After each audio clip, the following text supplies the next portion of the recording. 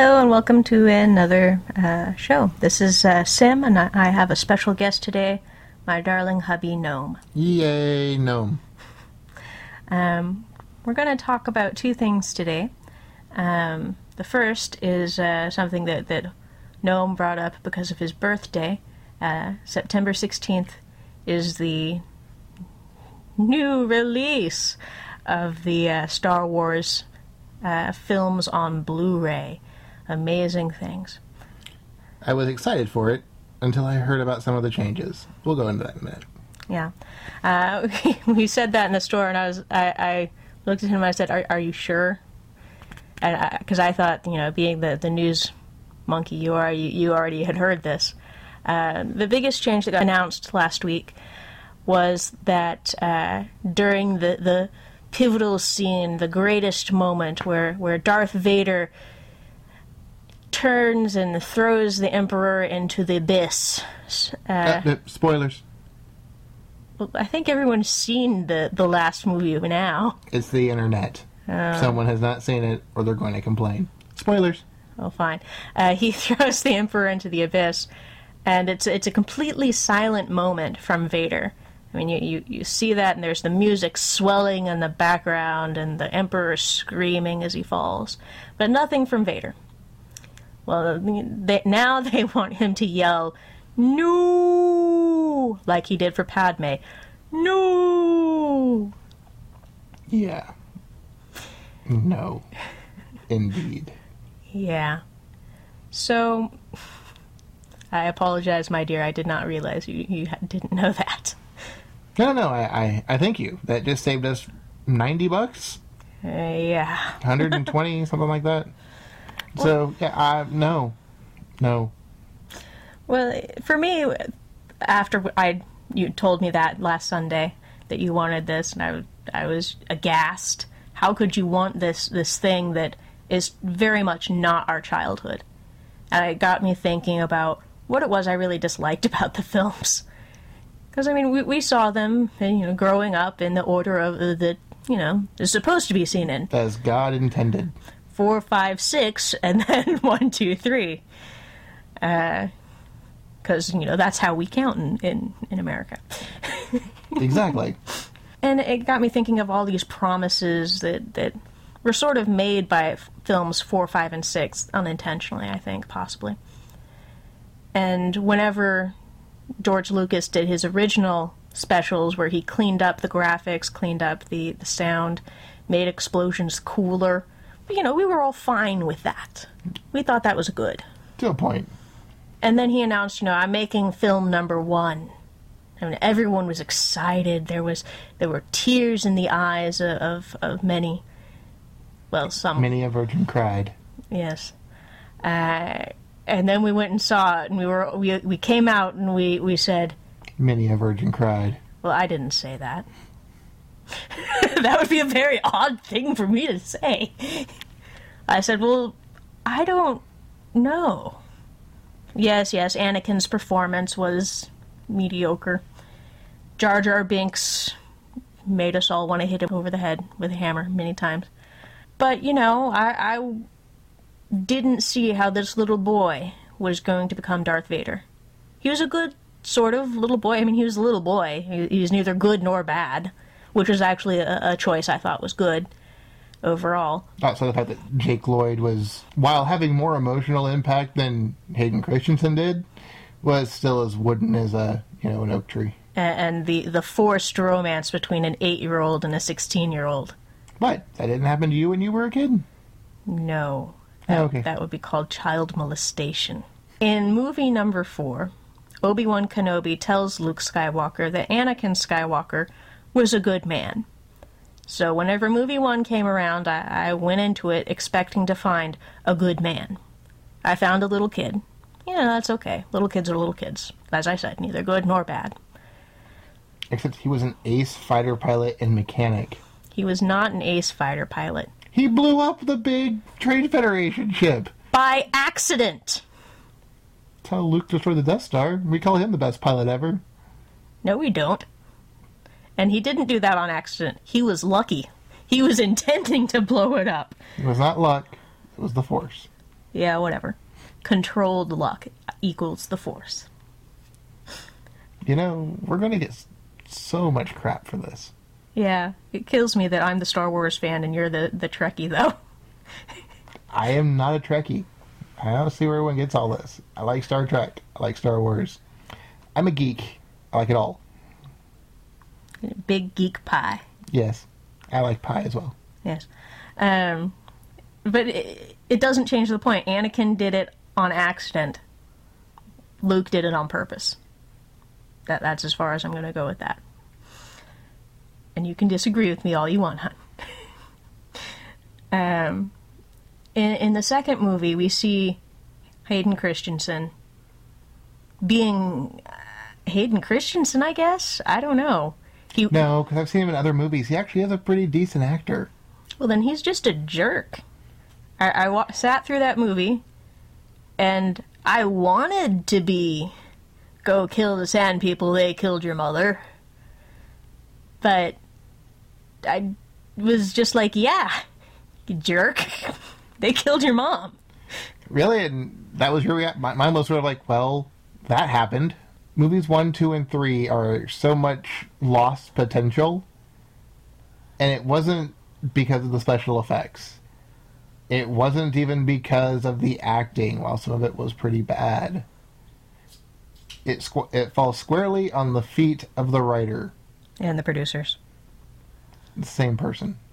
In this case. They didn't give a compelling story.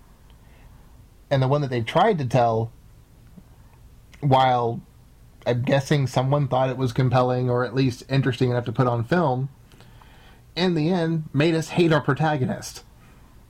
Well, we're supposed to hate Vader. He's like a bad guy or something. No. We're not supposed to hate Anakin, though. We're supposed to feel for him as he falls slowly to the dark side, as the temptation and as the illusion of power slowly corrupts this guy, this knight, the shining knight. He was never a shining knight. This is what it was supposed to be. He was never a nice guy. You know, he was always a jerk.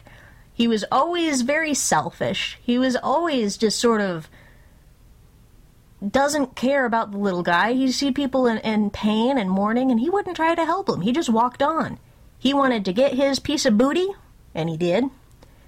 That sick storyline. You're giving me a weird look now. What? He was 18 when anything happened. It was just... I agree. It was a completely non-compelling storyline. And seeing it now, I remember listening to an interview with George Lucas on one of the special collection sets of movies 4, 5, and 6, where he said the story was supposed to be about redemption, how children redeem their parents.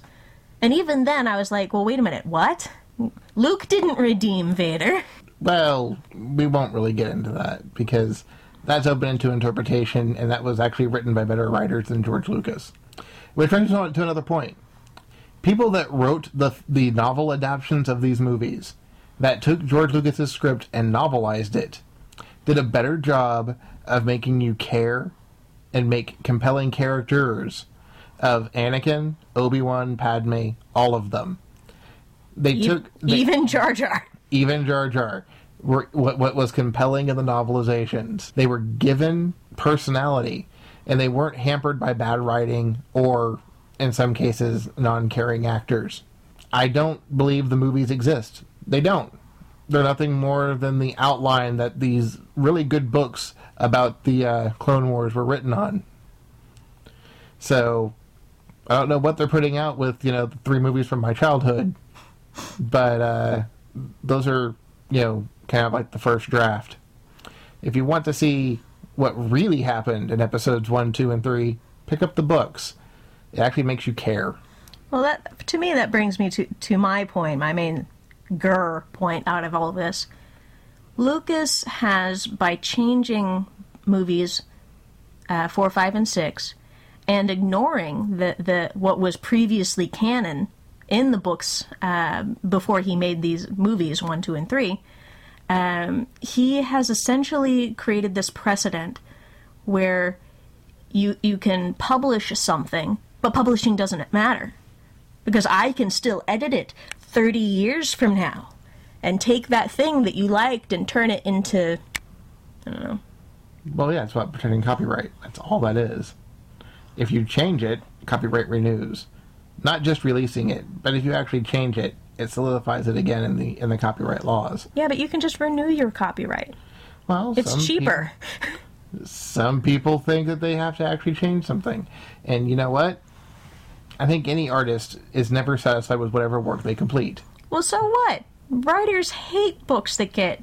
I mean, they do. They hate the books that the publisher ends up publishing because they've written it once, then they edited it and sent it to their agent or their publisher, whoever, and then that person sent it back to them to edit, and then it gets sent back to the publisher, edits again, and then eventually it makes its way into this killed tree. Then you read it and you're like, oh my god, they didn't correct this thing on page 17, so now so-and-so sounds like a dick. They misentered this thing over here, so now I have fishes swimming in the sea whenever fishes is not grammatically correct. And now there's this comma over here that shouldn't have been there that I removed in the draft that I sent to them to publish, and they didn't do it.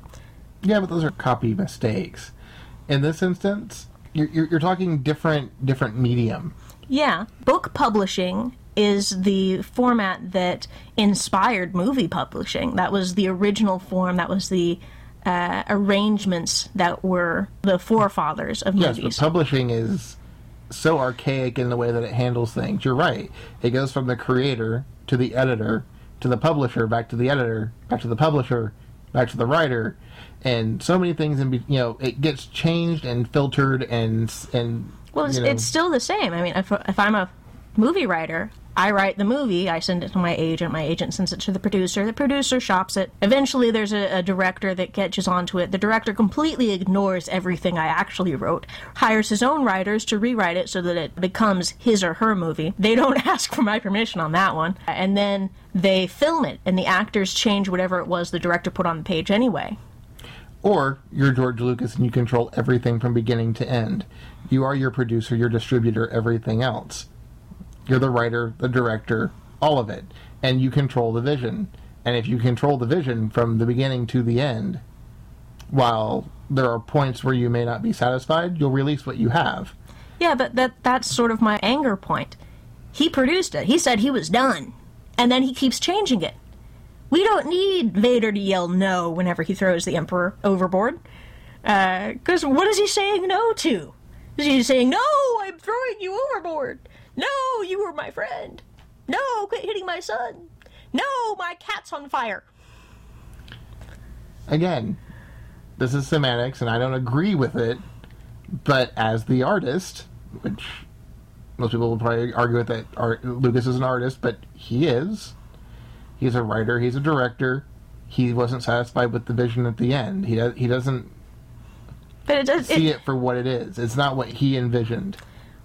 Well, if his vision has Hayden Christensen in it at the very end of movie 6, which... I think that's actually being changed. Well, I hope so. Then I would have to say too bad. I mean, if Alfred Hitchcock was alive today, I'm not sure that he would refilm Birds. I'm not sure that he would change... I'm not sure that he would change Psycho. Don't think that he would change Vertigo. I mean, there's so many movies that he was not happy with. But as a true film master, he said, I did the best I could. This is my product. True. It's also from a time, too, when the creators didn't have control to go back and change it.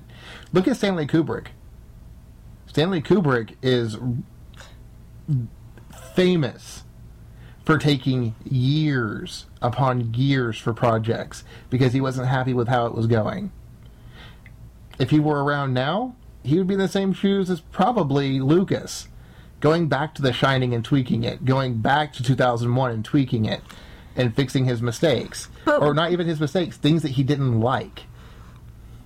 That would be one thing. If he was fixing mistakes, it is not a mistake that Vader was not at the end of movie 6. That isn't a mistake. It wasn't a mistake that Vader didn't yell no whenever he threw the Emperor over the side of the generator. It wasn't a mistake that the Death Star originally had a fairly uninspiring explosion. No, that was limitations at the time. You go back, If you have the ability to go back and do it with something better, why not? Again, this is their mindset. It wasn't a mistake that Han shot first. No, it wasn't. In fact, that was one of the key points that Lucas would go on about the character of Han Solo. That you really probably could trust this guy. Yeah, and then they changed it. Well, yes. It wasn't a mistake that Spielberg's people in E.T. had guns, not flashlights. Mm-hmm. I mean, that's a minor point, but that's sort of the problem. Let's say, 30 years from now, the director of Ocean's 11 decides that he didn't like the way certain things were, so, he's going to have a clown wander in. But that's not going to happen because the guy that directed Ocean's 11 isn't the same guy that wrote it, isn't the same guy that produced it, isn't the same guy that went back and rewrote it and everything else. The clearest comparison you could raise to it would be, what if in the next 5 years Kevin Smith went back and redid Clerks because he didn't like it? That would be the same kind of control. Yeah, but Smith isn't going to do that. But if he did... He did. He called it Clerks 2. Yeah, he did. But Kevin Smith, if he was to do something akin to what George Lucas was doing, or is doing, rather, he wouldn't go back and refilm Clerks. He would just throw in some extras that, don't really add anything to the movie, don't really take away from the movie, but they do change character motivations and does change the tone of the movie. I mean, what if whenever Dante finds his girlfriend having sex with the corpse in the bathroom, we just change that because it's too risque. I don't know what we would change it to, but change it. Maybe the guy was lived. That would change character motivations. It would change tone. We'll just throw in an extra, landscape shot where people are running around the store. No, that wouldn't hurt too much, actually. Well, that's what we did with Mos Eisley. We threw in an extra scene shot to add an extra 16 minutes to the movie. Doesn't add anything to the movie. It doesn't add to the story. Doesn't do anything but take up time. True, but if you look back at what was written about Mos Eisley, not just in the script, but in books and everything else, Mos Eisley is a very active black market city. Mm-hmm. And in the original movie, you didn't have that. No, you had this sort of ghost desert town. Right. Which I was actually fine with. It didn't take away from what I thought about Mos Eisley. Nah. Again, it's the image that you saw compared with the way it was created. The same thing you were complaining about earlier. What the writers had written was being ignored. Well, the writers had written Mos Eisley to be this very active, very bustling, very New York style, or at least, New York on the waterfront style. I think the word that you want is Santa Fe, because it's not New York. It's in the middle of nowhere. It's inconvenient to get to. But it is incredibly active among the black market. Right. And among the Huts, and among the other criminal element. It's Vegas. Without the casinos. It's a city out in the desert that's full of people. But really, truly, Mos Eisley wasn't even a city. It's a spaceport. Maybe Reno. Maybe Reno would be a better. Yeah, it's a spaceport. It's a place where people land and come do business and then leave. Yeah, I'd believe that. But that's fine. From the original cut of what we saw, I could see that it was a town, it had people, but I don't care about the town or the people. I want to go to the bar. Because that's where the story is happening, is in this bar. At the same time. You're right, that's where the story is happening. But the setting is important, too. Yes, it is, but having the scene-establishing shot forced in there doesn't really help me. It doesn't help me understand the movie. As a matter of fact, it actually kind of detracts from it, because here we are running away from something, and then we take a moment to look at the sand. Oh, how beautiful the sand. Oh, look, a Rancor. Oh, look, we're in the bar. That's not really how it goes. Well, no, it has some other stuff, too. But that's my point. We're being distracted from what's going on. We're having this tension that was being built up broken by these little bits of action that don't feed the story. They don't, again, take away from the story. other than taking away from tension. In that instance, I don't think it actually removes any tension because of where he places the scenes. He places them between the points of tension. And famous is these aren't the droids you're looking for. Nothing was really changed there outside maybe, I think they added a couple of extra stormtroopers to it on a bantha. Not a bantha. Dewback. It was one of the lizards. Oh, okay. But you're right. That doesn't take away from anything, but it doesn't even take away from the tension either. In fact, it may enhance it a little bit because they're at this checkpoint of all places. It's not just two guys that, they bullshit their way through. They bullshit their way through a platoon, a battalion, a couple, more than just two guys. Yeah, but we go from seeing Uncle Owen and Aunt Beru dead, and a little bit of a scene establishing shot as the hover car goes away, and then we arrive in Mos Eisley and have that scene. This, with the new cut, we drive away from the gruesomeness to a bustling city. Completely different atmosphere, completely different music going on in the background. Oh yeah, now we're going back to our main characters and their troubles with the checkpoint. It kind of helps give a little bit more life to the universe, though. And yes, I know you don't like that. But at the same time, Star Wars is more than about the people that populate it. It's about the planets. It's about the people. It's about the side. It's about stuff that's going on around it. This universe is alive and it lives. So adding pieces to it that show that it is more than just around these 7 people, and then these couple of bad guys, it makes things like the Galactic Civil War seem more epic. It makes things like the Death Star seem more epic. Maybe it does to you, If it was done right, it would be really well. Since some of it is done badly, it does detract a little. But at the same time, I see what they're going with it, and I wasn't completely upset with the additions to the scenes, the additions of this stuff here and there. I was more detracted by things like Han shooting second. I was more detracted by things like Hayden Christensen being at the very end of Return of the Jedi. But as for adding more people to scenes, doesn't bother me. It gives it more life. Because that was one thing the original cuts of movies were lacking. It was very much, let's follow these people around. Hey, look, there's no one else around but these people. Well, that's who our story's about. I mean, yes, as modern storytellers, we sometimes like to throw in the guy at the fruit stand. But you know what? The story's not about the guy at the fruit stand. Well, no, we don't talk to the guy at the fruit stand, but he's there. It fills the background. It fills the frame, as they like to say. Well, you know what it reminds me of? It reminds me of that scene in Emperor's New Groove, where they're following the characters, and then the Emperor wants to interrupt, so he asks the camera to zoom back, and he says, "Too far back!" Because it's, about this monkey and this bug. What does the monkey and the bug have to do with the story? Nothing. Absolutely nothing.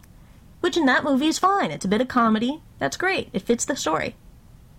Doesn't fit the story for Star Wars. Star Wars is not a comedy. I don't think any of that really pulled away for comedy either, though. Like the Mos Eisley stuff that you're talking about. All of the Mos Eisley stuff was establishing shots of the city to show you what this city was. And it actually went into the scenes that were already there. It does go from Aunt Beru and Uncle Owen being dead to them driving away in the sand speeder, and them sitting on top of a mountain, and Obi-Wan looking down at Mos Eisley going, "That is the greatest hive of scum and villainy in the universe." And it's 2 buildings and a couple of guys. And you just don't get that feeling that this is the hive of scum and villainy in the universe, in the galaxy, for 2 shacks and a couple of guys. I know. We know what's going on in one of those shacks. Yeah. But now, when he says this and it pans over to this city, it is a city. It's alive. And you can get the feeling that it is the hive of something. It does not look like the most safest or the most entertaining place to be. But at least now, when he says that, you can believe that there's probably something shady going on down there. Well, we're focusing a lot on Mos Eisley, which is not what I really care to do. Okay, we can move past that. Oh, good. Because my points are still valid. I'm not saying they're not. But I'm coming at it from playing devil's advocate here, from Lucas's point of view on some of this, and throwing in my own opinions here and there. Good. Lucas changing the movies after they were produced is a bad precedent. Changing the stories in a way that does not correct errors, does not add to the story, but detracts from characterizations, scene tones. That is the precedent that concerns me. The fact that he created these stories for 1, 2, and 3 after so many books had been written that established something of a storyline that he failed to acknowledge, failed to pay off on. That bothers me. But mostly it's the changing after you've already produced and already said that you were done with this. I mean, I hate to even say this in case he's actually considering it, but what if he made a pre-Willow? Well, that would just be silly, because it would just be Willow being Willow. Yeah, but if you actually read the Willow book, there was so much more story to Willow than actually got filmed. And it was a great story, it was very epic, it was interesting, it was fantastic. And it doesn't detract from the movie version at all. But what if he decides to do that? Who writes it? I have no idea. If he writes it, then no, it's gone. If someone else writes it, we got a chance. Maybe, if it's not the intern. Well, I shouldn't say that. Some interns are good. So yes, I can understand where all of the fandom anger comes from. I don't understand how Lucas can do one thing, produce it, say it's done, and then go back and change it. Well, he makes his decision sitting on a giant pile of money. And he goes, the pile of money feels a little lumpy. It needs new money. How best to get new money? Well, that's changed some stuff, so people will buy stuff all over again. No. I love you, honey. I am never buying anything Star Wars again.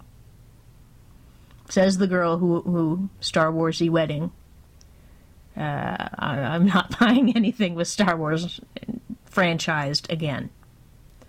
We forgot to address point number 2, so I'll just save that for next week. If you have something you'd like us to discuss, please let me know at QWILLHAWKEYE on Twitter, and visit our website www.sidekickcomicsonline.com.